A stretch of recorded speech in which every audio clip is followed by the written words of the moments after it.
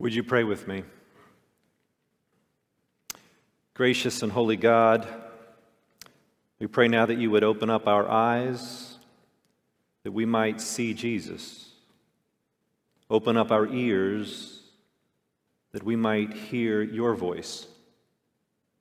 Open up even our noses, that we might smell the aroma of the gospel.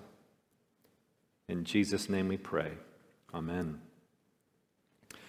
Our first scripture this morning comes from Paul's letter to the Ephesians, chapter 4, verses 25 through 5, verse 2. Hear the word of the Lord.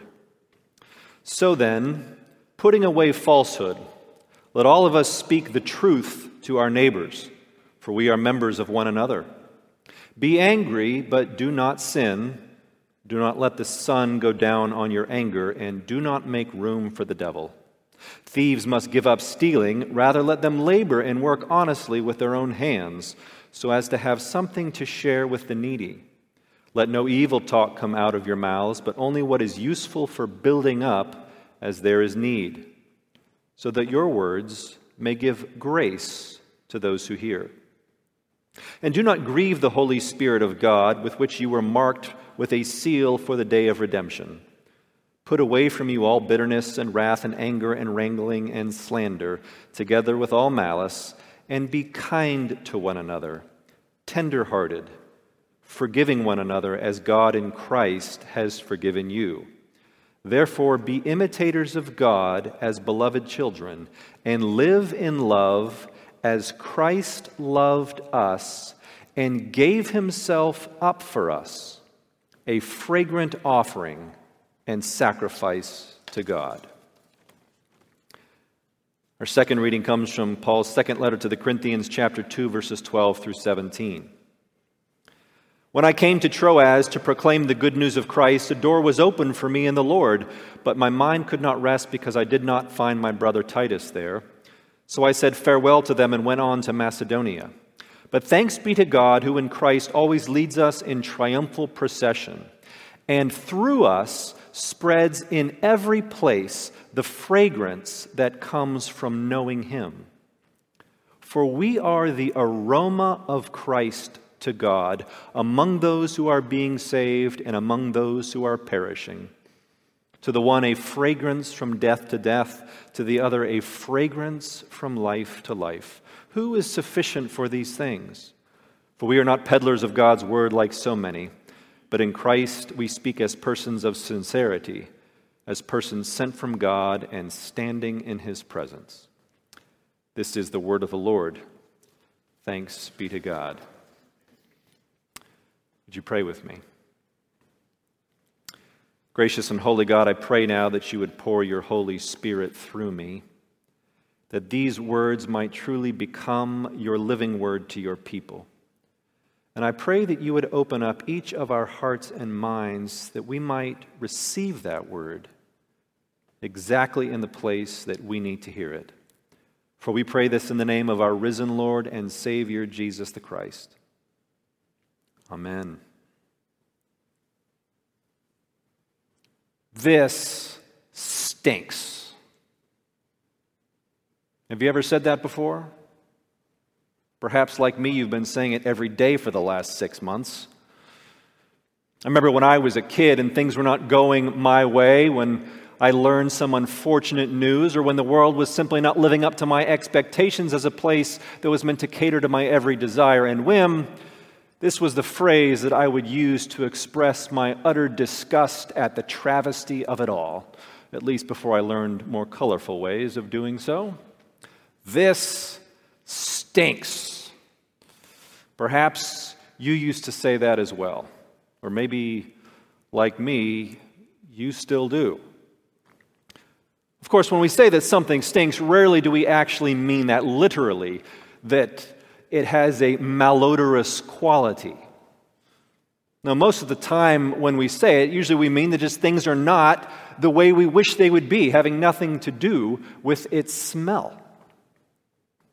And yet, this is not the only way that we assign a negative evaluation to something using the language of smell.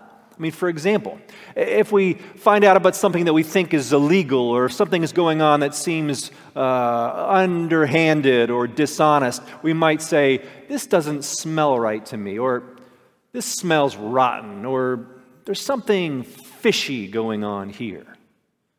And of course, we all know how bad fish can smell. It's fascinating to me that we have tied the sense of smell to so many negative things. Maybe because it's such a visceral sense for us. And yet surely, isn't our sense of smell also one of the greatest, most wonderful gifts that God has given us? Heck, we wouldn't even be able to taste anything without our noses. This is actually one of the awful things that happens to so many people who catch the coronavirus is it takes away their ability to smell and therefore also their sense of taste. And that often leaves people without any appetite and no desire to eat. That sounds like living hell to me. But it's so interesting that of all the five senses, our sense of smell is actually the one that is most closely tied in our brains to our memories. And haven't we all had that experience of catching a whiff of a particular scent? Maybe the smell of something baking or a certain perfume or the smell of a pipe or even something unpleasant that immediately transports us back in time to some moment or experience in our childhood. Smells are just so powerful, and good smells can be downright heavenly, can't they? Like the smell of a new car or bacon cooking on the stovetop, or a freshly brewed cup of coffee, or chocolate chip cookies baking in the oven, or 15-year-old vintage champagne swirling in the glass. How wonderful smells. They have the ability to make us feel alive again. I actually think this is one of the reasons why people love aromatic flowers like roses. I mean, certainly they are beautiful to behold, but they also have an amazing ability to transform almost any room into a veritable garden of olfactory delight. And since we are created in the image of God, I guess it should be no coincidence that our story, the story of creation, the story of humanity, began in a garden. And it should be no surprise to us that God loves a good smell just as much as we do. If you recall, in the book of Genesis, after the flood, when Noah got out of the ark, he immediately built an altar to the Lord. And then he took some birds and other animals and he sacrificed them on that altar as a burnt offering to God. And the text tells us that when God smelled the pleasing odors rising up from those sacrifices, he determined to never again destroy the world in that way as a consequence for sin. Later, after the Exodus, when Moses led the Israelites to Mount Sinai, God commanded them again to make sacrifices to him as a burnt offering for atonement for their sins. And these sacrifices were also described here as pleasing odors that were acceptable to God. And they assured the people of God's mercy and grace, perhaps with the smell reminding God of his promise to never wipe out humanity again because of sin. Well, as we continue through the Old Testament, we often find the Israelites making sacrifices that were not pleasing and acceptable to God, either because they did not offer God their best, a true sacrifice, or because their actions betrayed the integrity of their offering. They were often just going through the motions of worship and repentance without ever really changing their idolatrous ways or living out righteousness and justice in their community as God had commanded them. And so this sacrificial system, over time, it became odious to God, like the stench of a rotting corpse. And I can only imagine that when the Israelites brought these unacceptable, disingenuous sacrifices to God, it made him turn up his nose and think, this stinks. And yet, none of those sacrifices was capable of dealing with the power of sin in our lives permanently, so that God's people could be free to truly live with joyful obedience, and so that our words and actions might proclaim the good news of the gospel, so that we might reflect God's grace and His character and His invitation to the world around us. But then, Scripture says, in the fullness of time, God sent His only Son to us to reveal Himself to us, to show us what true righteousness is all about, and to make the once and for all sacrifice of His own sinless life so that we might be free from the power of sin and death in our lives, no longer slaves to sin. And Paul says that in loving us so deeply, and in obediently offering Himself for us, Jesus became the ultimate fragrant sacrifice and offering pleasing to the Lord. He overcame the awful stench of sin and death on the cross, and He burst forth like a blooming rose out of His tomb and into eternal life. And it is at any surprise that this also took place in a garden. And so Paul tells us that because of the sacrifice that Christ has made for us, then our lives ought to exude the grace that we have received like an aroma that everyone around us should be able to smell. And so therefore, we ought to be people who always speak the truth and never speak falsely about anyone else.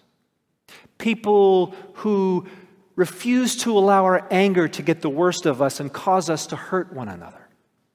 People who never take what doesn't belong to us, but who instead generously share what we have with others, especially those who are in need. People who never use our words to tear others down, but instead use them only to encourage and build up. People who show kindness and forgiveness and compassion and mercy and love in the same way that we have received those things from God in Jesus Christ.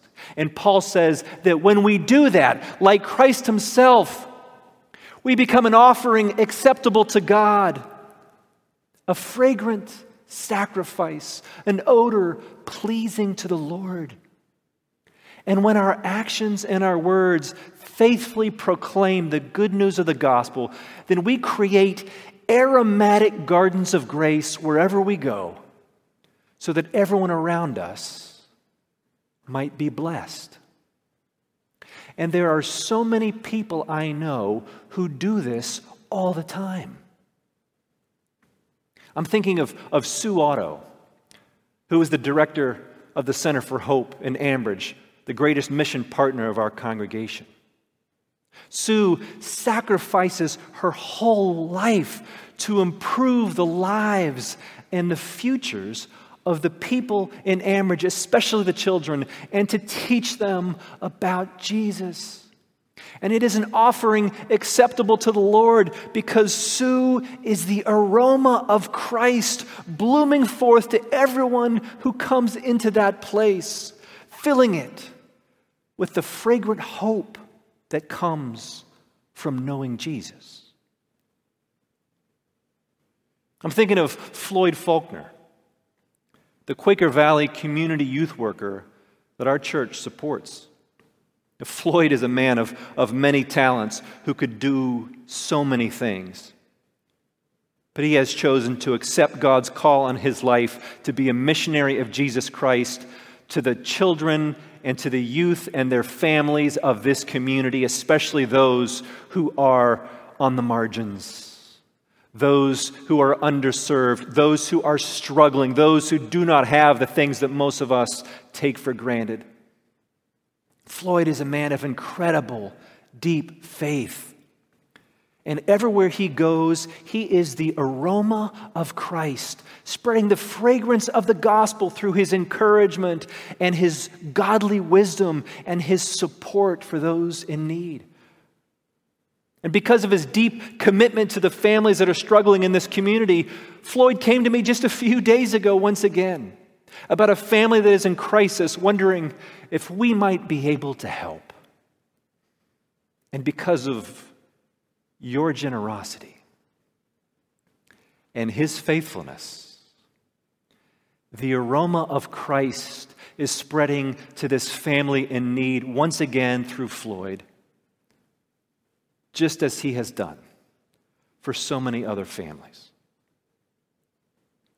I'm thinking of Shirley Barker, who for years has baked fresh homemade bread anytime she found out anybody was sick or not doing well. For she believes in the healing power of a gift made by the hands with love, as she literally spreads the fragrance of the bread of life. And we all know how wonderful fresh bread can smell.